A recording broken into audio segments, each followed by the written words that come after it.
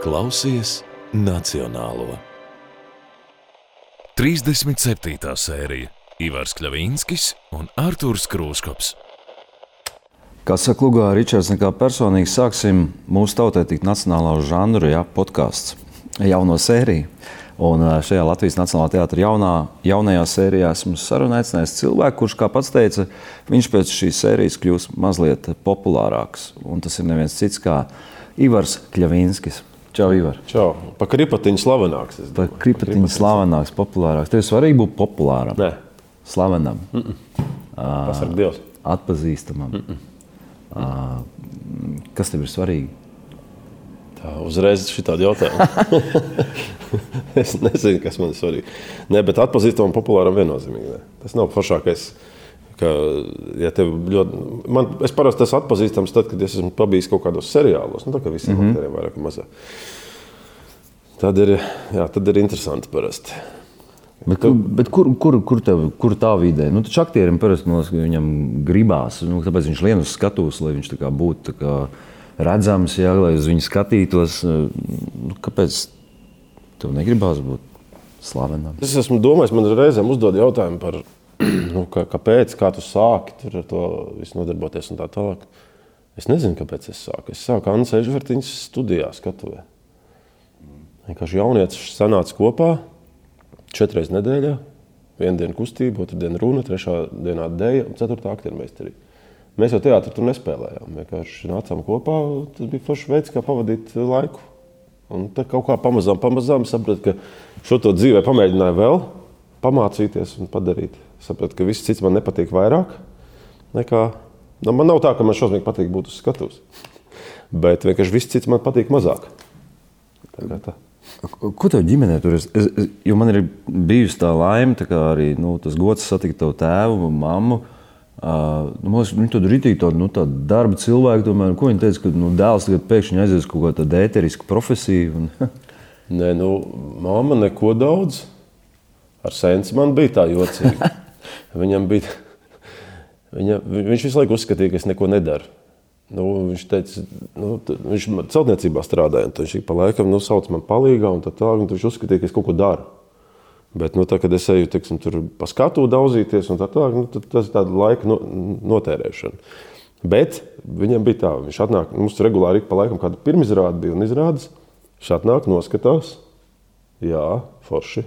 Tad viņam patika, bet pēc kādām 2 nedēļām viņam atkal sākās, ko tur dari? Nāca normāli palīgā man celtniecībā strādāt. Un tad viņš atkal atnāk uz nākamo, pirms atkal, kaut kādi 2 nedēļi forši. Un pēc tam atkal. Un pēc tam jau, protams, kad es jau biju Nacionālā teātrī un jau aktieris, tā bija mana profesija, tad viņš to pieņēma. Bet līdz tam, protams, tā, skatījās tā. Bet, protams, cilvēki man daudz skatās uz aktieriem, ko viņi dara, viņi neko nedara. Tur, labi, skaidrs, iemācās to tekstu, uzvelk kostīmu un iet un spēlē. Kāpēc tas tā rodas? Jo mēs paši zinām, cik tas ir nenormāls darbs apakšā, lai tiktu līdz tam gala rezultātam. Kāpēc no malas tas izskatās tik vienkārši? Es te tagad vadu ekskursijas pa teātru, un reizēm man cilvēki līdzīgs jautājums arī. Ne jau tādus jautājumus, ko es tur daru, tā tālāk, bet... Tajās ekskursijās es kaut kādā ziņā esmu sapratis, cik cilvēkiem ir kaut kādā ziņā tas priekšstats par to, ko dara aktieris. Kā tu jau redzi to gala rezultātu. Tu neredzi tam aizbergam to apakšējo daļu, ko tas prasa. Man šitāds te reizēm ir, kāpēc man nepatīk spēlēt izrādēs, kurās es esmu ielecis. Mēs to saucam par ielekšanu, kad kādu aizvieto, jo jebkuru izrādi dzimst tos 2 mēnešus aptuveni, un man vienmēr, ielikt vienu reizi ir ok, viss forši, tu ātri izdari, tur kāds pasaka priekšā un tā tālāk, viss forši. Un tad ir jāturpina spēlēt. Un kas man nepatīk tajā sajūtā, ir tas, ka man nepamet šī sajūta, ka es, piemēram, spēlēju ar tevi, kur mēs tagad esam izrādē. Un ka vispārējie kolēģi zina to aizberga apakšējo daļu. Es zinu tekstu, mizanscēnu un varu izdarīt.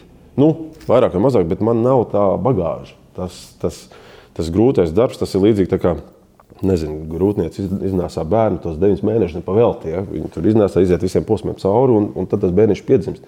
Man uzreiz ir tā kā, hops, bērns ir, un, ko? Tu pats pieskāries ekskursijai, mēs to tēmu, jūs tā kā bija plānojis par to parunāt, tu jau cik ilgi vada ekskursijas Nacionālā teātrī? Cik ilgi es nepateikšu. Jā, pēc pandēmijas. Sākumā viņi bija bišķi savādāk. Tur bija citi vadītāji. Es tur vienkārši pieslēdzos tad, kad bija ļoti daudz ekskursiju. No šitā gada mēs esam sataisījuši tādu rīktīgu. Jau tā, kad kostīms ir un video materiāls ir un jau maršruts ir un tā tālāk. Cik es esmu novadījis, es nezinu. Tur jārēķina, tur ir jāpaprasa kādam. Katru pirmdienu mēs... Pilnā pirmdiena ir 4. Es esmu redzējis, ka tu vadi bērniem. Es redzēju, kā tas notiek. Teicu, ka tu arī vadīji jau normāli pieaugušiem cilvēkiem, kur dāmas ģipst pēc tam. Ivars un mums vienkārši viss ir mīlestība un viss pārējais. Viņš pārspēlē. Tu vajag, ka tu esi mans vietas. Kas ir tas, kas ir tie raksturīgākie, ko tu esi novērojis tajos cilvēkus? Viņi ienāk Nacionālā teātrī, kur mēs nākam jau tā kā vispār, neievērojot, cik šo māju skaistu vēl vispārējais. Kas ir tas, ko tu esi no tiem cilvēkiem ievērojis? Kas ir jautājumi, kādi jautājumi parasti ir? Ir viens jautājums, ko es vispār uzskatu, ka jāieraksta Guinness rekordu grāmatā, ja tādu rekordu varētu sastādīt. Ja? Jautājums, ko viņš biezāk ir dzirdējis aktieris. Un jautājums ir vienkārši, kā jūs varat iemācīties tik daudz teksta? To pajautā gan arī katram cilvēkam ir vienīgais, ko nesaprot. Cilvēki, teiksim, tie, kas nav saistīti ar teātri, kā jūs varat iemācīties tik daudz teksta un atcerēties? Uz ko es vienmēr atbildu, tā ir specifika. Man tas neizraisa nekādu, to jau mēs arī darām tos 2 mēnešus. Mēs iemācāmies un to mēs arī trenējam. Un tas ir arī, es ilgi esmu domājis, kāds ir skaidrojums tam, ka aktieri neatcerās cilvēku vārdus. Es esmu jautājis entiem kolēģiem. Jā, tev arī, jā. Visiem ir. Principā, aizbraucot uz kaut kādu ballīti, ir tā, es saku, Ivars, Arturs. Un es jau esmu aizmirsis. Lielākoties. Izņemot gadījumus, tad, kad es speciāli 5 reizes atkārtoju Arturs. Tā man jāatcerās, pēc brīža atkal Arturs bija, ja? Arturs. Viena iemesla dēļ es tā esmu secinājis. Tās nav aiz iedomības, tas nav aiz... Es tiešām cenšos atcerēties, bet es nevaru. Bet gluži vienkārši smadzene atsakās pieņemt lieku informāciju. Nevis lieku, nav jau cilvēku vārds lieka informācija, bet, piemēram, aizbraucot uz filmēšanas laukumu, es iepazīstos ar 40 cilvēkiem. Nākamajā dienā es aizbraucot uz kaut kādu citu pasākumu, es iepazīstos ar 20 cilvēkiem. Un tev uzreiz ir skaidrs, ka šos cilvēkus tu visticamāk otru reizi mūžā varbūt kādreiz arī satiksi, bet visticamāk nesatiksi. Un smadzene, man, piemēram, tāpatās ir arī tā, ka es lasu tekstu. Nezinu, tur Jānis tāds un tāds dzimis gadā. Man noskipojās datums. Nevajag tev atcerēties 41., 42. datumu vai kaut tam. Viņa automātiski met nost lieko. Tas ir tas pats veids, ko es domāju. Es, piemēram, man patīk lasīt, bet es nespēju to darīt sezonas laikā. Es nevaru, es esmu mēģinājis ķerties pie grāmatām klāt, un man ir tā, ka es lasu, man paralēli smadzenes nodarbināta ar to, ko es daru ikdienā, tu nezinu, mācīties tekstu, atcerēties pa lomu, vai tad es izlasu 5 lapas pagaidi, jāšķir apakaļ, kas tur bija rakstīts. Es nevaru.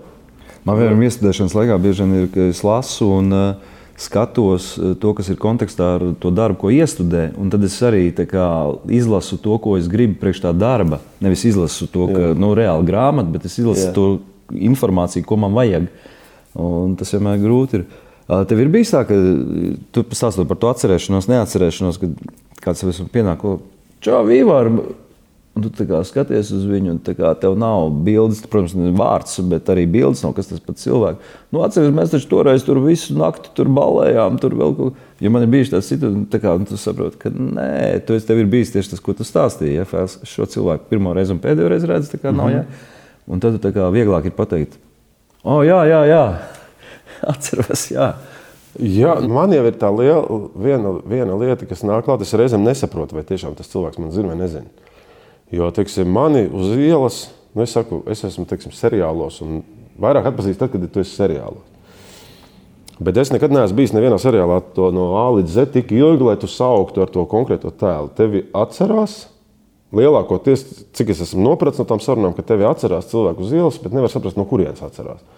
Nāk un sveicinās, un pēc tam sarunas gaitā cits arī uzdod jautājumu, kā es tevi pazīstu. Un tad tu saproti, ka tu man visticamāk nepazīsti. Vienkārši esi redzējis seriālā, bet...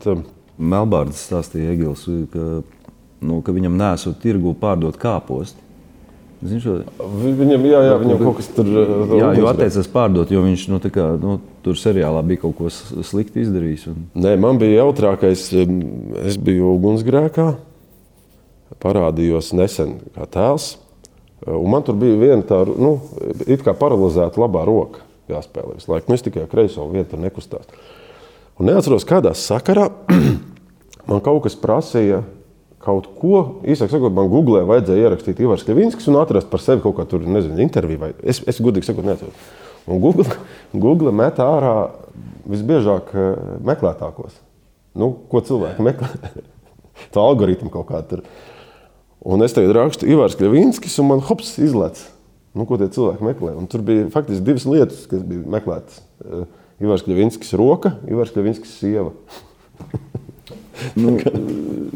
To secība pirmā bija roka. Es vairs neatceros. Nē, skaidrs, ja roka viss kārtībā, tad var... Nē, tur man regulāri bija, tā kā es ieeju veikalā, tad viss pārdevēja, tomēr strādā tev tā roka. Jā, tas jau ir. Ok. Labi, bišķiņu atzīstam sākumu vispār. Mēs iepazināmies ar Ivaru, man liekas, pirmais darbs bija uz neatgriešanos. Vai ne? Tā varētu būt. Jā. Tas bija tavs 2. gads, manuprāt, teātrī. Jā, vajadzētu. Tas bija labs stāsts, jo mēs ar Ivaru dublējāmies, spēlējām galveno lomu un plus vēl vienu lomu. Un mēs uz abām mainījāmies. Un tad mums visu laiku bija tādas deja vu sajūtas. Es tikko šajā biju, es biju 2. loma, ok. Tas bija pirmā reize. Kurš gads bija? Es kaut lasīju ar Madaras Aldiveru, tev bija intervija, tu teici, ka ir tas laiks jau, ka tu vairs neatceries, cik gadus tu esi teātrī. Mājaslapā ir atskaits punkts. Oficiāli ir 2007. Tas ir tad, kad es oficiāli, bet es jau te kaut ko bišķiņu paspēlēju arī pirms tam, vēl kamēr studēju. Tā kā atskaits punkts ir 2007. gadā es oficiāli sāku strādāt, tad acīm redzot 2008. Laikam vai 9. bija, tā, uz neatgriešanos. Un kopš tā laika mēs daudz esam spēlējuši kopā vispār. Diezgan. Ļoti daudz izrādes. Kāpēc Nacionālais teātris? Tas bija tavs kaut kāds arī mērķis, vai kā tu nonāci šeit? Mūsu kurs bija, mēs vispār pabeidzām, ja nemaldos, 19 vai 20. Kaut kur baigais bars tomēr neatsījājās tik daudzi. Un mēs nebijām nevienam teātrim. Tā kā aktieru bāzi, kurš gribēja, tas varēja ņemt. Un līdz ar to tā neziņa, vai tev vispār būs darbs pēc tās akadēmijas, bija diezgan liela. Un tad kaut kā man nospīdēja, ka es mācījos, 4. kurs tas bija. Mēs jau kaut ko bijām rādījuši, kaut kāds tur diploma darba izrādes un tā tālāk. Un Roga mani paņēma ielekt lomā, kas tur bija pamainījies, neatceros, bet Santa Cruz. Viņi iestudēja Santa Cruz un paņēma man uz vienu rolli. Un Rubenis pēc tam uzrunāja mani. Pasaules vēl 4. kursā, es jau zināju, ka es būšu Nacionālajā. Tad jau bija mierīgs studiju beigu posms. Jā un nē, mierīgs, bet tur, tam visam nāca arī bonus klāt. Pārējie jau nezināja, kurš tā. Vai tiks un kur tiks. Bet mēs faktiski, tur jau bija kaut kāds tāds fenomens, ka mums gandrīz visi arī bija teātros. Sākotnējā posmā visi. Gan arī visos Latvijas teātros lielajos, plus mīnus. Pēc tam atsījājās, ka tagad uz doto momentu tur man ir bail sameloties, mēs daži tikai kaut ko vēl turpina pa aktieru līniju. Kā tu pats uzskati? Tu esi ilgi jau teātrī? Jā, droši vien. Es teātris sāku no 16 gadu vecuma vispār darboties. Eižvertiņas studijā. Es tur diezgan ilgi biju vēl pirms akadēmijas. Tagad man ir 39,5. Tad rēķina vairāk nekā pusmūžu. To es teātrī. Man liekas, ka tas ir ilgi. Tu atceries, kā tu uztvēri Nacionālo teātri, kad tu ienāci šeit? Kā tu viņu redzēji tad? Ar mani vispār ir jocīgi. Es, godīgi sakot, man ir bail sameloties, bet tad, kad es sāku nodarboties ar teātru 16 gadu vecumā, ja man atmiņa neviļ, Es nekad nebiju bijis teātrī. Es nezināju, kas tas ir. Es atceros tikai vienu failu bērnībā uz kaut kādu amatieru teātri izrādi par Vinniju Pūku. Tā ir vienīgā atmiņa. Agrā bērnībā. Es vispār nesapratu, kas tas tāds ir. Ne man ģimene ar mākslu baigi saistītie, nekā. Es sāku darboties, un tāpēc es sāku darboties, ne jau man spēlēt tur interesē. Tā vienkārši kaut kas bišķi savādāks. Un līdz ar to, un tā, kad es pie Annas Eižvertiņas aizgāju pieteikties uz to Skatuves studiju, man uzreiz ieveda, un kas ir jocīgi, kāpēc ko es nevaru izskaidrot, kas man tur patika, nepatika, es pat nebija tāda faila. Franči rādīja kaut kādu izrādi, franciski, Skatuvē. Pirms sarunas ar Annu Eižvertiņu man aizmugurs durvīm izrādes vidu ieveda, ej paskaties, un es vispār skatījos, domāju, kas tas tāds ir, kur es esmu, kas ir teātris, nekāda faila nav. Līdz ar to, teiksim, arī man tāda baigā, ja tu prasi par nacionālo, vai man bija kaut kāds baigais priekšstats, protams, akadēmijas laikā, un tad, kad jau es sāku nodarboties ar teātri, jā, mēs nācām uz Nacionālo teātri, arī no Skatuves mēs nācām, mums Ančevskis tur reizēm nāca kaut ko Skatuvē darīt, un tad jau, jā, viņi tur spēlēja Mana skaistā lēdī, un tad bija tā, ka tu sēdi, un redz, viņš tur fonā dejo, šito džeku es pazīstu. Tas ir, jā, mēs viņu, teiksim tā, bet tāda, man nebija tāda kritērija, tur nacionālais vai daile vai tāda nekāda baigā. Bet tad, kad tu ienāci, tu pateici, tu būsi nacionālā, mēs tev gribam Nacionālajā teātrī, tad, kad tu ienāci šeit, kā tu viņu atceries? Tur, nezinu, pirmās izrādes ar lielajiem meistariem. Vai dieviņās. Panika, protams. Pār lūpu nevarēja pārspļaut satraukums. Metrs tev stāv pretī, tur tāds un kaut ko. Jā, bija traki. Bet kas bija ļoti interesanti, ko es tagad vairs nemācēšu to paskaidrot, kāpēc tas tā ir, bet man bija izveidojies pa vienu otru aktieri. Un tad es sapratu, kā laikam strādā skatītāju funkcijas, jo, teiksim, es jau vienu otru biju redzējis no viņiem pirms tam, nepazīstot. Man bija izveidojies zināms priekšstats, kāds viņš ir. Un tas visticamāk ir iedomīgs, tas tur ir baigi čomiskais, un tas ir tāds. Bet pa lielāko daļu no aktieriem iepazīstot viņus tuvāk, man diametrāli pretēji apgriezās priekšstats. Tas, kurš man likās, visticamāk, ir dzīvē baigi lecīgais, viņš nebija lecīgs, un otrādi. Tas, kurš likās, ka baigi čomiskais, tas izrādās nemaz tik čomisks nav. Un tā. Tas bija tā interesanti, teiksim, ka tu ienāc un tev ir kaut kāds priekšstats par konkrētiem cilvēkiem, bet dzīvē tā īsti nav. Skatuves mēs cenšamies radīt maldīgu priekšstatu par sevi. Sanāk. Kā kurš? Cits, jā. Bet tas jau ir jebkurā sadzīvē. Mēs sociālajos tīklos arī liela daļa cilvēku rada ļoti maldīgu priekšstatu par sevi, ka tu pazīsti to cilvēku un tu redzi, ka viņš ieliek tikai tādu bildi. Ko tu neesi? Tu esi vispār sociālajos tīklos? Facebooks? Es esmu Facebook. Tu baigi ar jūs, man liekas, uz to visu. Jā. Jo? Kā tu spēji izvairīties no tā? Vienkārši man liekas, ka tas nenormāls. Vienkārši spiežās virsū cilvēkiem. Es tik veiksmīgi esmu no TikTok, ja tur ticis, es tā kā turos viņam pretī. Es neesmu nekad bijis Twitterī, Instagramā, kas ir TikToks arī. Man ir tāda tikai blāva nojausma, kas viss šitie ir. Es esmu Facebookā un Whatsappā. Vairāk Whatsappā kļuvu spiests būt, tāpēc, ka tas ir saziņas iespēja arī visi tie čati, iekšējie darba čati un tā tālāk. Bet es nezinu, man kaut kā man šausmīgi interesē, man ir šausmīgi ko teikt. Es kaut kad, man bija tā doma, kāpēc es neesmu Twitterī, piemēram. Ja? Tagad viņš bija baigi populārais, tagad laikam vairs tik ļoti populārs nav. Bet es visu laiku domāju, labi, es pieteikšos, labi, es varu palasīt, ko tur kāds interesants tur ielicis. Bet tā doma jau, cik es saprotu visiem šitiem Instagramam un Twitterim ir arī, ka tu pats baigi aktīvi piedalies. Bet man laikam šitā faila nav. Es laikam nekad mūžā nevarētu būt influencers, vai kā viņus tur sauc. Ja? Jo man ir profesija un tālāk, tā ir mana zona un baigi dalīties vai kaut ko baigi. Man īsti nav nekā manuprāt, tik interesanti, ar ko kādam baigi lepoties. Nezinu, kādu zives es noķērs, neko jau baigi arī neesmu noķēris. Man bija intervija Copas lietās sen apakaļ. Un es jau tādu nosmēju, ka viņiem ir pa laikam, tur laikam vajag arī kādu populāru cilvēku, viņi pasauc man uz interviju, un tas žurnālists, mēs ilgi runājam. Un pēc intervijas viņš teica, jo es jau neko baigi noķēris nebija ar ko lielīties, bet stāstam jābūt kaut kādā. Un tā viņš teica, ka jā, aktieriem ir viena brīnišķīga lieta, jūs tik spoži un kolosāli mākat stāstīt par nenotikušo, kā neviens.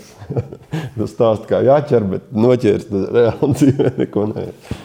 Kas ir tā tava zona ārpus tā teātra? Kur tu tur aizēji? Oi, bērni. Man ir 2 puikas, faktiski 100% arī laiks viņiem. Labi, man ir kaut kāds viens otrs hobijs, bet pēdējā laikā visi tie grafiki un tas dzīvesveids un tā tālāk copēt, es pagājušo gadu biju 1,5 reizi. Nesanāk vienkārši. Jo mazi bērni tas automātiski nozīmē, tur skola, dārziņš tātad ir slimošana regulāri, ja nedēļu viņš paiet dārziņā, tad atkal nedēļu viņam jābūt mājās. Faktiski viss tas brīvais laiks tiek pakārtots kaut kādā ziņā. Nav man tādu baigo. Es saku, man makšķerēšana patīk, bet tam arī vajag. Man ir entās reizes jau sapakots makšķers un ieklepojās. Skaidrs, jau noliek makšķeri. Kā tev bērni uztver sensīts aktieris? Es esmu no tiem, kas cenšas bērnus neaudzināt teātrī. Viņi man ir tā garām ejoši. Ļoti retu reizi. Mazais vispār vēl nav bijis. Viņš zina, nojauš.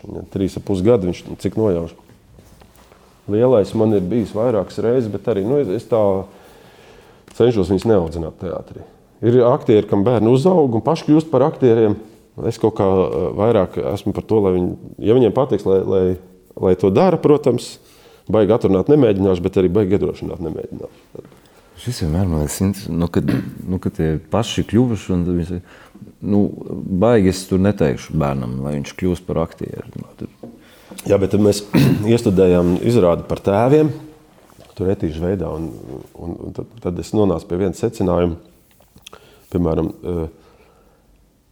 bērnībā, nezinu, kāds ir dejojis deju kolektīvā.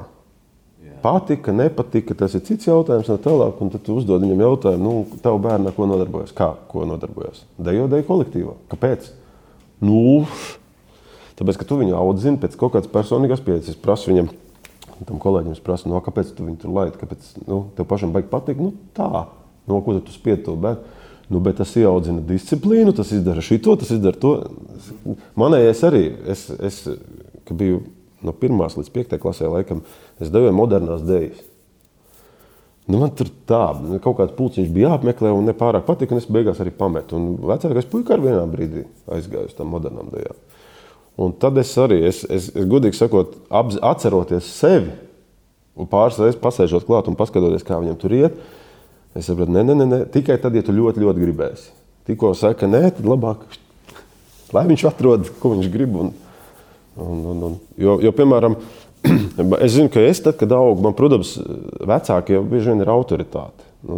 Ja man sensim baigi patika sports, hokejs, izteikti, tad es sakoju baigi hokejam līdz. Tāpēc, ka viņš skatījās, es arī automātiski skatījos, fanoju, jāfano, davai, un es arī iegāju tajā sportā. Teiksim, abi mani puikas šobrīd pa sportu tā neinteresējās, teiksim, kā es. Varbūt es netik daudz skatos vai netik daudz viņiem, teiksim. Kaut kā jau tas, teiksim, vecākam puikam sports galīgi ne. Viņam interesē vairāk, nezinu, kaut ko saķīlēt, kaut ko tur tagad visi tie datori un Minecraft. Skaidrs, jā. Jo es arī tagad zinu, kur tā atšķirība vienkārši ir, jo kad mēs augām, ja vātrīts vai kāds cits skatījās to hokeju vai futbolu, tu biji vienkārši spiest skatīt, bet nebija jau nekāds alternatīvs. Otrs bija balets vai vēl kaut ko, vai ne? Tu tā kā labāk to hokeju. Bet tagad, ja zini, vātrīts skatās futbolu, tu zini, ka viņš tajā laikā tu varētu citā kanālā skatīties multenes. Un skaidrs, ka futbols ir riebīgs vienkārši. Bet jā, šitā dēļ mammas es mācījos vācu valodu, nevis angļu valodu. Pilnīgs stulbums. Es prasīju izvēlēties angļu valodu vai vācu valodu, un es mamma, ko tu mācījies? Vācu valodu. Un es arī saku, tāpēc, kur priekš kam to vācu valodu? Tāpēc, kad arī tev tā doma, ka viņi varēs tev kaut ko palīdzēt. Mana mamma arī zināja vācu valodu, bet man nebija tā izvēle vidusskolā. Bet tad es ātri vien sapratu, ka viņa ļoti sen to ir mācījusies un īsti brīdi. Un baigi piepalīdzēt man vāciski, viņa nebūs. Arī čaļi var aizrunāties par bērniem. Ja? Nav tā, ka tikai sievietes satiekas ar bērniem. Čaļiem tur tas ir interesanti, kā aug un viss. Labi, par teātru. Tu šobrīd mēģini ko? Tev ir arī mēneša beigās ir pirmizrāde? Pastāsti, kas tas ir? Jo es apmēram zinu, pie Reņģa Hānovu Baltiešu armija. Mums laikam teikt Baltiešu gredzens, bet tas bija Viesturu Kairiša darbs. Tā kā jā, bet mums ir vēl viena Baltiešu armija šoreiz. Kas tas ir? Tur ir diezgan sarežģīti pāris vārdos izstāstīt. Īsāk sakot, ir ideja, bet nav materiāla. Tāda taustāma, nav luga. Tā nav luga. Mēs šobrīd viņu veidojam. Tā kā mīcam no mālēm, un tie māli bija tāds karikatūrists Edgars Ozoliņš, Dadzī, viens no Dadža karikatūristiem ilgus gadus. Un mēs jau bijām aizbraukuši uz Ķekavas novatpētniecības muzeju. Viņam tur ir arī izstāde par viņu. Pirms tam bija viena cita bijusi. Un viņš ir bijis tā atpazīstamā viņa daļa ir tās karikatūras, zīmējuma ilustrācijas. Tas ir tas oficiālais, kā viņš padomu laikā eksistēja. Bet viņš ir faktiski bijis baigais domātājs, pierakstītājs, un viņš ir no šīs oficiālās daļas atsevišķi visa mūža laikā, ne visa mūža laikā, bet lielāko daļu mūža, ir veicis savu slepenos pierakstus, kurus viņš ir glabājis pie sevis, kas nav publiski bijuši pieejami.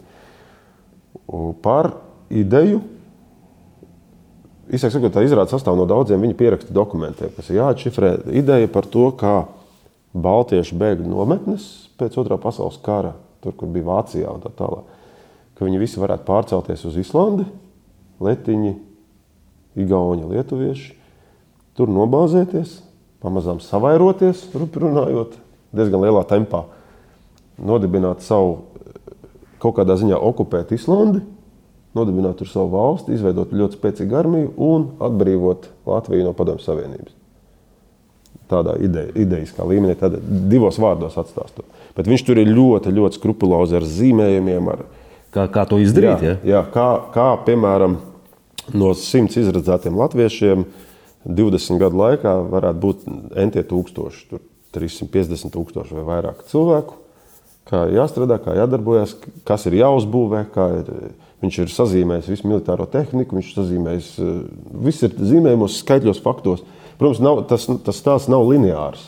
Viņš nav, teiksim, viena grāmata, viņš neraksta grāmatu, viņam ir 100 tūkstošiem mazu pierakstu, kurus, kā var redzēt, mēs tur tās dienas grāmatas pašķirstījām un visu, teiksim, ir bijusi ideja, tad pēc kaut kādiem var redzēt, ka viņš pēc kaut kāda laika ir atkal pieķēries tā ideja, uzrakstījis līdzīgi vai pielabojis. Tādi skeči, tādi uzplaiksnīgi.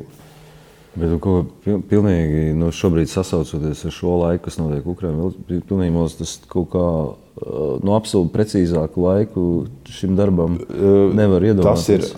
Tur tas lielākais paradoks tajā visā, ka tas sasaucās tik šausmīgi. Saprot, tas cilvēks viņš jau atmodu nepiedzīvoja. Ja? Bet viņš tajā laikā ir rakstījis par un tas lietas, kas ir sakrīt, ir nenormāli daudz, jo viņš ir rakstījis, ka 3,5 dienās to izdara.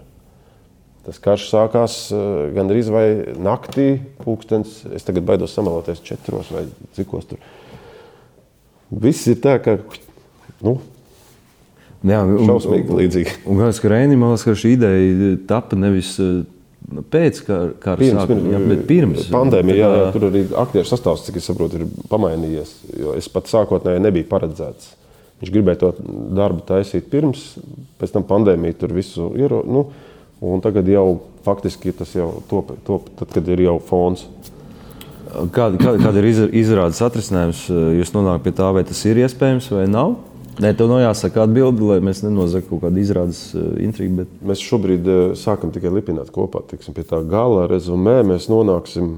Šodien mums kā reiz bija tāda pilnīgi, kā mēs saucam, melna caurlaide, ne caurlaide, ka mēs vienkārši iezīmējām tās etīdes, kas ir sataisītas. 22 mums šobrīd ir, iespējams, kāda kritīs ārā un tā tālāk. Tas gala atrisinājums tur vēl redzēs, ko viņš tur izdomās, jo viņš ir arī zīmējis kartes, pilnīgi precīzes kartes. Un viņš ir dokumentāls, tur skatītājiem arī būs iespēja apskatīt to visu. Fiziski iztaustīt, kas tas tāds ir un tā tālāk. Un tur ir reāli ir arī tāda karte, kur viņš ir atbrīvojis.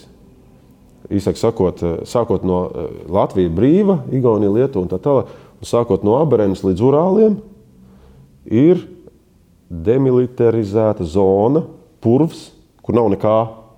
Un tās ir viņa izdomātā pasaulē. Tur ir purvs, tur nekā nav. Īsāk sakot, ja Baltijas valsts ir neatkarīgs, tad tas un Padomju Savienība tur aiz Urāliem, lai viņi tur dzīvo.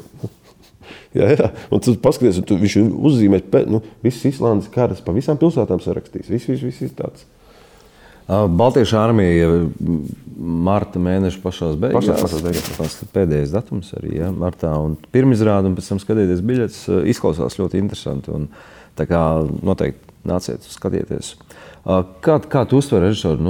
Reins Hanovs ir arī man tā kā ļoti tūs režisors, mēs vairākus darbus esam taisījuši kopā. Kā tu tver režisors? Tu pieņem, nepieņem, kā tu viņus izjūti sevī? Vai tu ļaujies, neļaujies, uzreiz nočeko, šito viss skaidrs, ar šito būs tā? Man vienmēr ir bijis, es varu baigi viegli pielāgoties it kā. Man ir tā sajūta arī tāda, ka tu vienmēr tā ļoti ātri saproti, kādi noteikumi un tu tā... Jā, tāpēc, ka tas jau bija, teiksim, arī no Skatuves laikiem. Zini, tad, kad, teiksim, Annas Eižvertiņas mums iestudēja, mums nāca arī paralēli režisori. Un es diezgan ātri, man nav problēma, piemēram, ka es ātri saprotu, teiksim, kādā veidā viņš strādā. Viss, es varu, piemēram, strādāt arī tā ir režisori, kas rāda priekšā visu. Tev ir tikai jāatkārto. Ja, līdz ar to es to varu izdarīt, man nav problēma. Ir režisors, kurš saka, vai tu tagad man visu atnes etīdes, atnes rādi, labi, tā. Kur man reizēm šķēri ir bijusi, teiksim, tagad jau ir kaut kāda pieredze arī sakrājusies, ka tu jau tā laicīgi nočeko. Bet kur ir šķēri, kad rāda un nerāda pa vidu, tad tu nevari saprast. Teiksim, kaut ko parāda, tagad tu. Un tad man ir grūti, teiksim, tā, man 100% skaidrs šitā, tad pēc tam es kā aktieris tur savilkšu, tas ir mans mājas darbs, tur izdomāt, kāpēc, un tā tālāk. Vai arī, teiksim, tad es pats rādu, bet tad, kad ir kaut kas pa vidu, tas ir tas grūtākais, tā, kaut ko parādu, un tad, tā nav īsti mana galva, kas to izdomā, un nav arī tas, ko tu no manis prasi. Kaut kas pa vidu, bet kā saprast, kas ir labi, kas ir slikti, es jau nevaru tavā galvā ielīst, lai saprast, kas ir labi, kas ir slikti. Teiksim, tas var būt tā. Man liekas, tu vienmēr tāds mierīgs, un es tev nebiju nekad tādu redzējis svešiniekos vilcienā, kur tā kā Ivars, ka tas ir tāds 1 metrs līdz tam, lai Ivars pateikt, beidzot, visas šitajā nepiedalās, man viss ir rievis. Man ir, jā, pāris reizes mūžā ir bijis. Bet es kaut kā vienmēr cenšos tā izpūst, izstaigāties. Protams, mūsu profesijā tā regulāri ir strīdi, domstarpības, bet kaut kā, teiksim, arī tajos visos trakajos gadījumos, kad ir kaut kas bijis kādreiz, tur jau būtiski izvērtēt reizēm arī, teiksim, caur kaut kādiem grūtajiem, tev vienalga ir, līdzīgi kā aktierim, man kādreiz arī uzdod jautājumus, gan žurnālisti, gan arī ekskursijās pajautā, kā ir, kad galīgi nepatīk. Ir tā kādreiz, ka nepatīk. Ir, protams, ka ir. Bet es jau es esmu štata aktieris Nacionālā teātrē, es jau nevaru tikai tāpēc, ka nepatīk, tagad katram otrajam teikt, negribu, nepatīk. Ir jāgrib un jādara. Bet tā motivācija jau tik un tā tev tur būs jāiet. Tik un tā tev būs katru otru vakaru tur jāiet un kaut kas jādara. Un tur ir jāatrod kaut kāds tas, kas tev tajā visā patīk. Vai tas ir kaut kāds minimāls, es vismaz parasti sev esmu tā darījis, tādā gadījumā uzstāda sev kaut kādu uzdevumu. Kaut vai iekšēji, pat ja, teiksim, režisors tev to nav devis, nospēlēt šitā, vai, nezinu, tur partneriem izdarīt drusku savādāk, vai pārbaudīt, kaut ko, Īsāk sakot, jāatrod kaut kāds veids, kāpēc tu to, un līdzīgi arī ar šiem iestudējumiem, teiksim, tu jūti, ka tev tur galīgi neiet, bet tu jūti, piemēram, ka neskatoties uz šo neiešanu, ož pēc lomas tādas, kāda tev nav bijusi, rakstura iezīme, piemēram. Un tas ir, teiksim, jau mērķis, kas tev notur pie, kāpēc nepateikt nē šim materiālam, tāpēc, ka tu saproti, ka, nu jā, tas nāk caur mokām, bet tāds es neesmu bijis vēl, nu. Jā. Kā tu tiec ar to kaut kā galā? Jo vienmēr, man liekas, tik līdz tev prasa kaut ko tādu, kas tev nav bišķi ņērti, tas nāk caur tām mokām kaut kā, un tev pašam liekas, ka stulbi, un paši kaut kā nē, un kā tu izcīni to cīņu, kad tomēr tu dari to, ko tev prasa, lai gan tev pašam varbūt liekas, ka tas ir stulbi. Pirmām kārtām gadi, pieredze. Otra lieta, kas ir pati būtiskākā, ir attieksme pret profesiju. Jo vismaz tā, kā mūsu audzināja akadēmijā, ja? Pirmos 2 gadus, gandrīz 3, tu strādā dotajos apstākļos. Īsāk sakot, tev iemāca to patiesību, lai tu nekariķē, lai tu neņirgājies par cilvēku, bet tu viņu attaisno. Tu esi savas lomas advokāts. To visiem iemāca. Un lielākā daļa aktieru tur arī paliek. Bet tad sākās, tas ir līdzīgi tā kā, es nezinu, kā tagad māca, bet mums kādreiz mācīja, ka mēs bijām maziņi, teiksim, 4 - 5 ir 0. Lai tu vienkārši, tev nav to zināšanu tik daudz, lai tu pateiktu, ka tas ir -1. Pagaidām tas ir 0. Pēc tam tiksi tur 4. 5. klasē, 4 - 5 ir -1. Tev vajag kaut kādu slieksni, lai tu iemācies.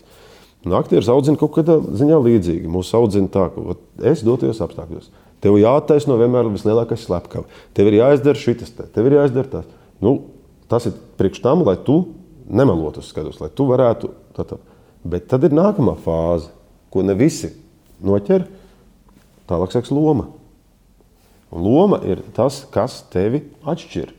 Ja tu paliec tādā fāzē, es dotajos apstākļos, tu ļoti daudz lomas nevar nospēlēt vienkārši. Tāpēc, ka es tā nekad nedarītu. Es šito nesaprotu.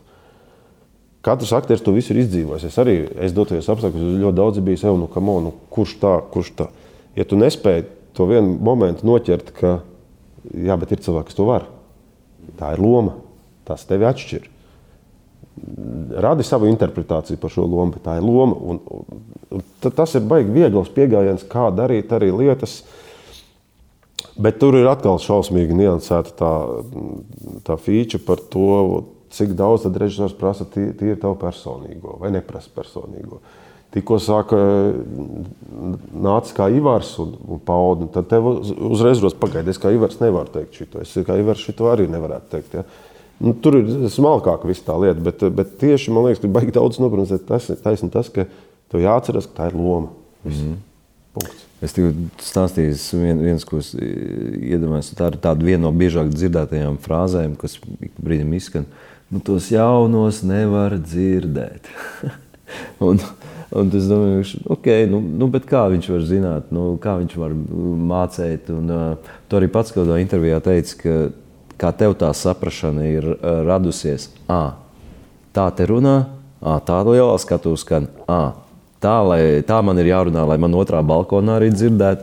Un tas nāk tikai ar praksi un tikai ar gadiem. Tam ir vajadzīgi gadi. Jā, jo es reiz biju vienā sarunā, kur tieši par šito runāja kolēģi mūsu, no citiem teātriem arī. Un viens no kolēģiem, nesaukšu vārdā, bet otram aizrādīja, viņš saka, diezin vai tāds un tāds aktieris, ņemot vecos aktierus, arī prata nenormāli labi runāt pirmajā savā darba dienā. Tas nav izdarāms. Otram kārtām tā lielākā atšķirība no tiem laikiem, ko visi atcerās, kā aktieri labi runāja, mūsdienām ir tas, ka ļoti daudz aktieri nesāk uzreiz spēlēt galvenās lomas, tikko ienākot teātrī. Ja. Mūsdienās, tikko tu parādies, tev uzreiz iemet tajā arēnā un peldi. Jā. Protams, ka to nevar. Otram kārtām es esmu redzējis arī lielu atšķirību. Mums arī, piemēram, pārmet Nacionālā teātra aktieriem, ka mēs runājam kā Nacionālā teātrī. Jo mēs lielākā daļa no izrādē neizmantojam mikrofonus. Mums tie 800 cilvēki ir jāpiepilda. Mēs arī kā atverās priekškurs, tā mēs arī bliežam. Ja.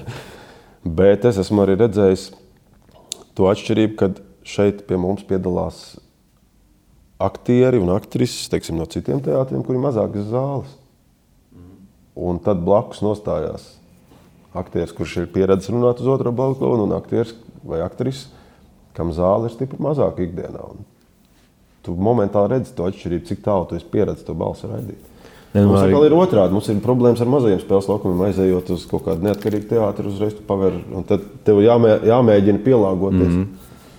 Nu, arī katrai zālē droši ir pilnīgi savādāk specifika, kā skan, kā tas viss iet. Un, atceros, ka es ilgi nesapratu, es varu runāt tā, lai dzird otrais balkons, bet tad pirmajām rindām liekas, ka es mauroju, visu laiku bauroju, viņš beidz kliegt vienreiz un saprast, kur ir tas viduspunkts, lai būtu gan pirmajai rindai, gan otrajam balkonam. Tur ir viena tāda interesanta lieta, teiksim,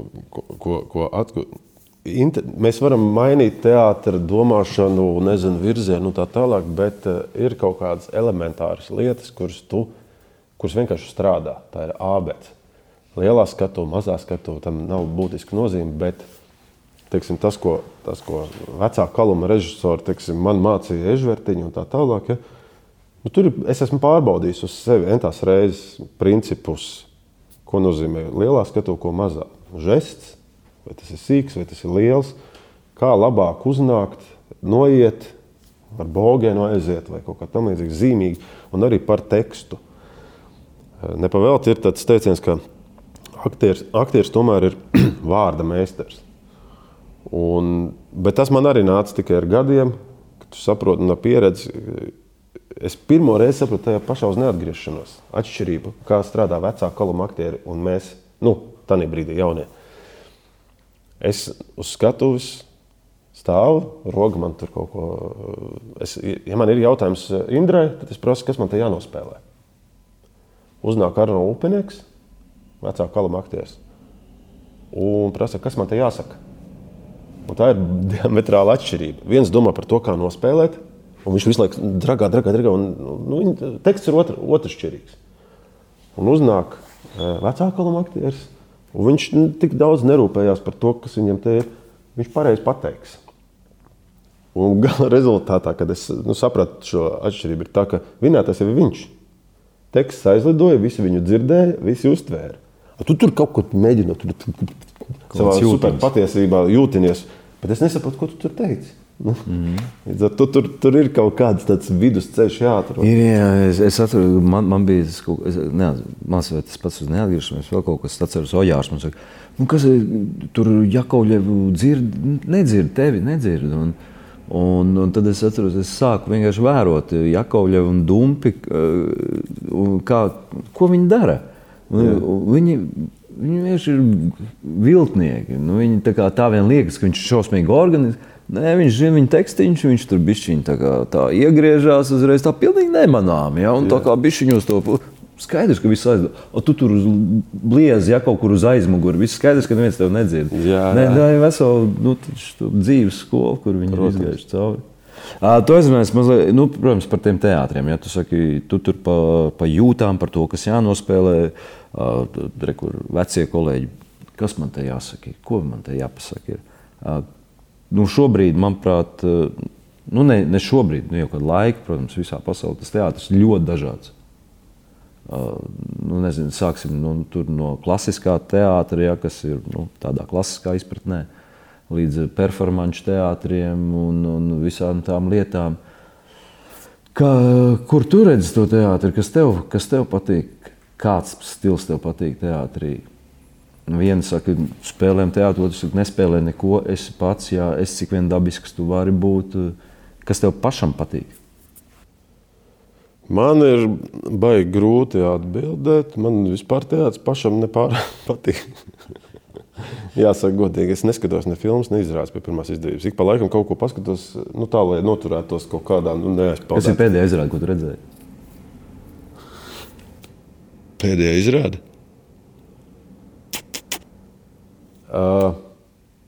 Man liekas, ka vairākas sezonas es neesmu neko redzējis. Es tagad nepateikšu precīzi. Man liekas, bija dejas izrāde visas.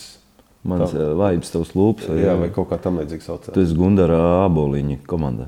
Es esmu, jā. Viņam bija tas tāds par to santehniķi, jā. Pasakiet, vai kāds santehniķis. Vai zobārstu. Jā, skatīties, kā otrs labot rubis. Nē. Nē, tad, kad es aizēju, es uz kino piespiešu sev aiziet vai uz teātri. Tad, protams, es sēžu un es jau nekad necelšos iet ārā. Bet es piefiksēju, es nevaru izturēt, piemēram, mājās, paskatīties filmu vai tikko man liekas, ka nav riktīgi, es eju ārā no istabas. Es nevaru. Man ir profesionālais kretīnisms kaut kāds iekšā sēž un tikko man nav paprātam. Bet es esmu īstenībā, ļoti, teiksim, kā skatītājs, es esmu ļoti, ļoti atvērts un labestīgs līdz brīdim. Es varu skatīties visdumjāko komēdiju un smieties ļoti.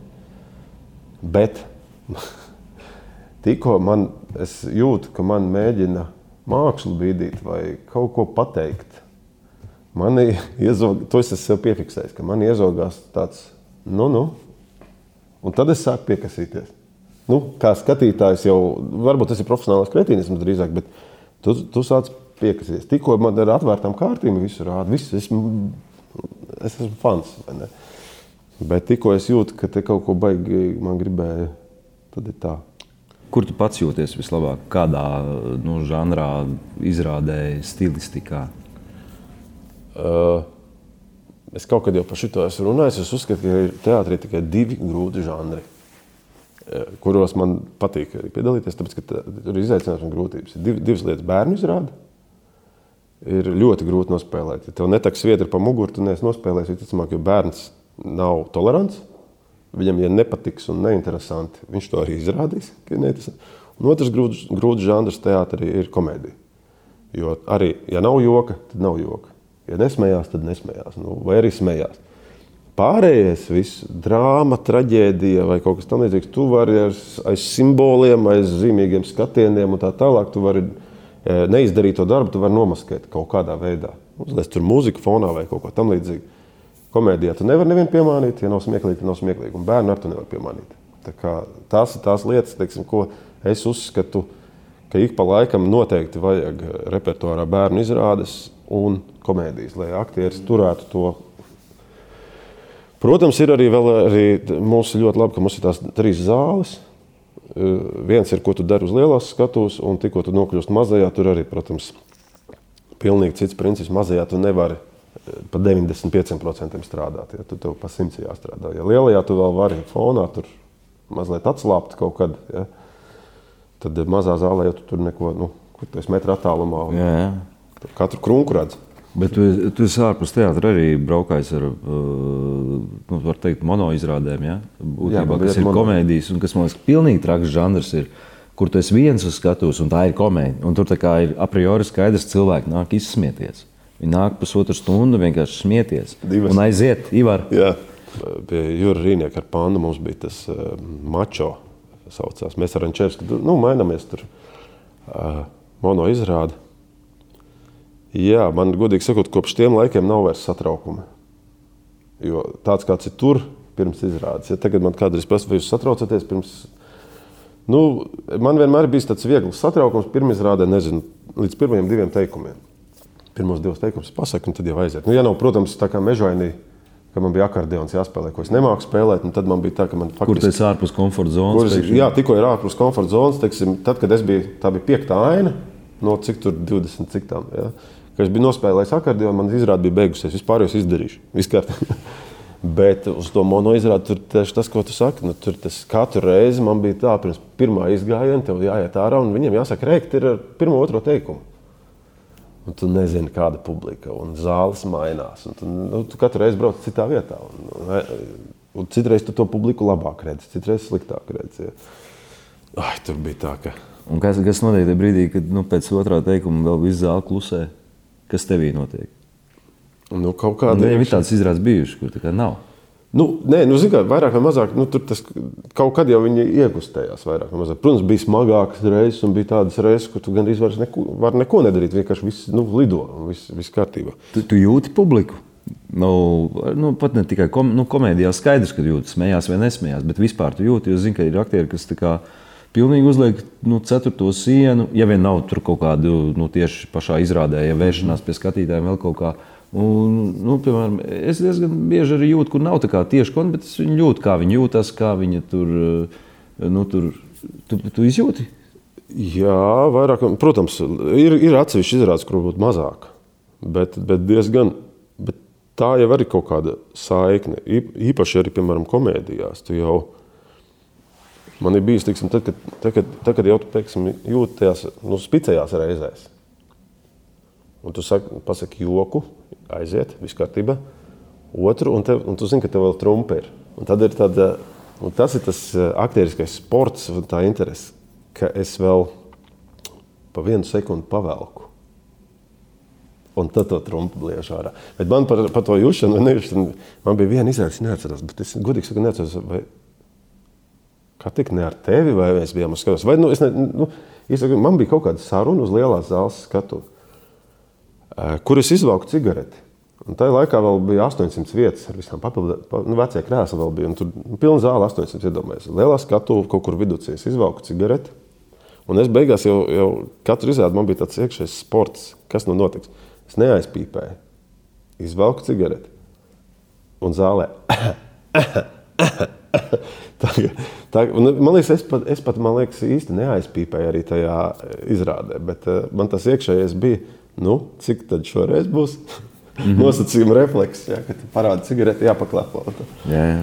Tev ir kaut kas mainījies, kopš tu esi vispār šajos gados teātrī, kaut kas, kas ir evolucionējis, vispār mainījies tevī, ko tu pieņem un nepieņem teātrī, ko tu pats kā aktieris. Varbūt ir tev kaut kādas lietas, kuras tu vispār absolūti nepieņem saknē jau. Sist pa pirkstiem sevi pa laikām vajag. Lai tu nekļūsti par tādu pašapmierinātu, veco, gudro, viedo aktieri, kurš zina, kā jāspēlē teātris. Un ik pa laikam es sevi ķeru pie domas, ka jau tā bagāža ir pietiekami liela, ka uz tā spekulēt nevajadzētu. Tā kā ir, protams, ka attieksme pret profesiju un domas par profesiju laika gaitā noteikti ir mainījušās, teiksim, kā es viņu uztvēru. Nesen kaut kad rādīja to uz neatgriešanos pa televizoru. Un tagad ar šito laika nobīdi es jau jo parasti es neskatos savas izrādes, vai tad, kad es kaut ko nofilmēju, es nevaru ciest. Ar pēc laika, tā, ka vairs neko nevar mainīt, tad var pastīties. Un es sapratu vienu interesantu lietu. Es skatos, un man nāk atmiņā, ko es te brīdī domāju, kā es to teicu, kaut ko atceros, kaut ko neatceros. Un sēžot tagad divānā, es saprotu, es varētu nospēlēt ar to bagāžu, kas man ir tagad, tad tur es biju jauns, zaļš gurķis, pilnīgs duraks. Daudz lietas es nospēlēt varētu daudz labāk šobrīd. Pēc 10 gadiem noteikti jau atkal labāk var būt.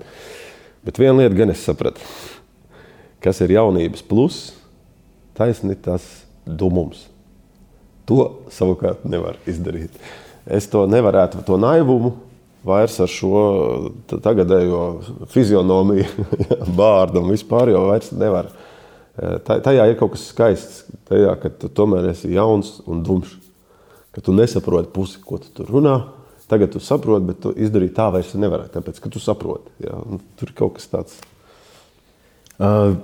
Visā tajā procesā, ko mēs saucam par izrādes radīšanu, pirmais process mums ir, pirmais punkts mums ir pie dēļ, ka mēs izlasam, ka mēs būsim pie tāda režisora, tādā izrādē, un pat nezinām lomu, bet varbūt sākam no tā, ka tajā brīdī, kad tu zini izrādi režisoru, lugu, ja ir luga, un savu lomu, līdz pirmizrādē, kurš šajā visā procesā ir tev tas brīdis, kurš tev patīk vislabāk? Pirmizrāde. Tā, kad tu izēji pie publikas. Ok, lasīt ir ok, analizēt ir ok, bet ir kaut kāds viens posms, kas man nepatīk. Es tev nevaru nosaukt datumu un laiku, kad tas notiek, bet tas notiek, un ko es sev neesmu sakārtojis un nesaprotu. Tas ir tā kā tad, kad rāda, ka viņš nav līdz galam gatavs. Es saku, tu zini aptuveni, kā jau vajag, un tu nevari saprast, kā īsti jādara. Tagad tu mauc pa cik procentiem. Atnāks publika, mauks pa 120. Ot kaut kāds īsts posms līdz pirmizrādē. Tas ir laiks, kad man nepārāk patīk. Es arī kaut kādas 2 nedēļas pirms pirmizrādē. Jā, ja vēl kaut kas tur mainās, jā, var kaut ko pamainīt tā, bet, teiksim, tad, kad tas ir tā kā trenēties basēnā, kurā nav ielaists ūdens. Nu, tā sajūta. Reizēm mums ir bijuši arī, teiksim, tāds, mēs izlaižam caurlaidi, nezinu, kostīmos pie pilna, un tad kaut ko paņem nost, teiksim, kostīmu, vai nav dekorācija. Piemēram, vakarā būs izrāde, nākamā dienā mēs mēģinām, ir bijusi pilna caurlaidi pie visu, novākta dekorācija, mēs tagad mēģinājums ir atkal taisam caurlaidi bez dekorācijas. Un tad ir tāds sajūta, tāds solis apakaļ. Un tas ir tas posms, kas man nepārāk, iekšējais, nevar to formulēt, bet nepārāk patīk, ka tu jau, davai, laižam to publiku zālē, pārbaudam uz publiku un spēlē. Kaut kā tā. Otra lieta, kas kam ir plusi un mīnusi, ko es nevaru sagramot, ir tas, ka aktierim pirmizrāde ir tad, kad ir pirmā publika. Mums pirmizrāde ir kāda 3. vai 4. Mums ir ģenerālis savējiem, kolektīvam, studentu ģenerālis, un tad ir pirmizrāde. Un tad man vienmēr ļoti jocīga lieta, kāpēc mēs jau esam 3 reizes pilnai zālē parādījuši. 4. man nāk sveikt visu pirmizrādē. Man jau faktiski tā ir tāda jocīga lieta, teiksim, ko es nevaru tā, kā tā ir 4. izrāde faktiski. Labi, tā oficiāli skaitās pirmizrāde, jo tur vēl ģenerāļos var kaut ko pamainīt un tā tālāk. Es jau visu saprotu, bet kaut kā tā. Jūram, noslēdzējušais jautājums. Es gatavs. Es pēdējos podkāstus viņu uzdodu, vienkārši interesanti. Kādu tu gribi redzēt Nacionālā teātra nākotnē, tuvākajā nākotnē? Jā, es jau domāju, ka vēl skaidrs, ka būs. Direktors klausīsies. Jā. Un visu Latviju. Vēl labāk. Es nezinu, kas man varbūt, bet es nezinu, kādu ceļu iet, kas man varbūt, teiksim, teātri pietrūkst kā tādā, kur es domāju, nezinu, nacionālā vai ne nacionālā, bet, kāpēc ne nacionālā, kur varētu būt flagmaņi. Kā reizēm cīnīties ar to, pat ne cīnīties, es pat nezinu, kā lai pasaka, kā lai ironija parāda uz skatuves. Tā, lai, man liekas, ka mēs reizēm, runājot vispār par Latviju, Latvijas sabiedrību un arī skatītāju, mums bija tāda izrāde satisfakcija, kur mēs ar pugu spēlējām. Un tur bija viena tāda aina, kur mēs runājam par saldējumu. Nē, pilnīgi tuftu viņš zina. Viņš tur stāsta, bet es nesaprotu, kā var negaršot saldējumus. Ja? Es saprotu, ka cilvēkam negaršo saldējumu, bet kam jābūt galvā, lai pateikt, ka negaršo saldējumus? Un tur viss tas fons un tā tālāk, īsāk sakot, pilnīgs sviests, ko viņš man tur runā. Un tanīs izrādēs tur, kur tā publika ķēra, ka tas ir sviests, viņi smējās. Un man bija viegli spēlēt, viss kārtībā. Bet bija izrādes, kur cilvēki klausījās kapu klusumā pa pilnu programmu, ņemot to, ka tagad mēs runājam par saldējumu. Un tanīs izrādēs man bija ļoti grūti, jo man pašam nāca smiekli, teiksim, pa šito. Un tad es reizēm domāju, jo vienreiz es gan arī teātrī pa muti dabūju kā skatītājs. Skatījos izrādi Antigone, manuprāt, Antigone. Un es ļoti daudz smējos, jo tur bija ļoti daudz komiskas ainas. Un tad viens vīrietis pagriezās pret mani vienā brīdī. Es acīm redzot traucēju, bet tad laikam atpazinu, kas es esmu. Un skatījās tālāk, bet pēc tā skatiena es saprotu, ka es laikam varu smieties tā baigi. Nav labi. Kā dabūt to, ka droši var atļauties smieties, vai mums ir jābūt drosmīgākiem uz skatuves, vai es nezinu, vai kaut kā.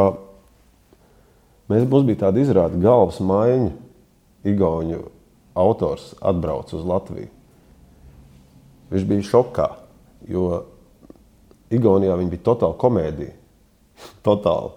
Viņš atbrauc un skatās, un te ir traģēdija. Mēs kaut kā vieglāk uztveram traģisko žanru. Mēs tā kaut kā Igaunijā viņi drosmīgāk arī pa visu runā uz skatuves. Jā, bet arī skatītāji, tu jau jūti, piemēram, vienām tā pašā izrādē vienu dienu smejas visu zāli un ļoti adekvāti un ļoti visur smejas. Un tikpat labā izrādē nākamajā vakarā ir tā kā klusums, jo reizēm ir tā, ka atliek vienam publikā parādīt, ka var smieties, un pārējie aiziet līdzi. Bet jau tāds... Jo man tas ir forši, kad cilvēkiem patīk teātris, bet man liekas, tā pietāte ir bišķi pa liela. Kaut kādā ziņā reizēm, un kā no tās, un ko es varētu novēlēt, vai ko es gribētu, ir tas, ka mēs varētu brīvāk kaut kādā veidā atļauties, tiksim, jā, tur, protams, sekos arī kļūdas un neveiksmes un vispārējais, bet brīvāk tā lai jo mums vienmēr latviešiem ir vairākas tabū tēmas, pa kurām nedrīkst smieties, bet tas vienmēr ir jautājums, kāpēc? Kāpēc nevar? Kāpēc pat to var, to nevar? To var, bet to atkal nevar. Paldies tev par sarunu. Pa ko? Bija forši Ivars Kļavinskis. Ja jūs gribat viņu redzēt, šobrīd Baltiešu armija, kā mēs minējām, marta beigās pirmizrāde, Naži vistās šīs sezonas arī aktualitāte, bet laikam šo sezonu tagad vairs nav. Vairs nebūs šo sezonu. Komūna. Sapnis vērsās naktī, svešinieku vilcienā, ķeriet biļetes, jo tur ļoti ātri nav biļetes un arī dzenu. Un kur tad vēl? Kur vēl? Pieaugušos. Ivars arī tagad ir izrādē ilgdzīvotājā, ir ņēmis dalību, tā kā nāciet ciemos, skatieties. Ilgdzīvotājs Ivars, ilgdzīvotājā izrāde. Jā, baudiet Ivaru talantu, darbu. Un paldies, ka klausījies Latvijas Nacionālā teātra 104. sezonas podkāstu. Klausies Nacionālo.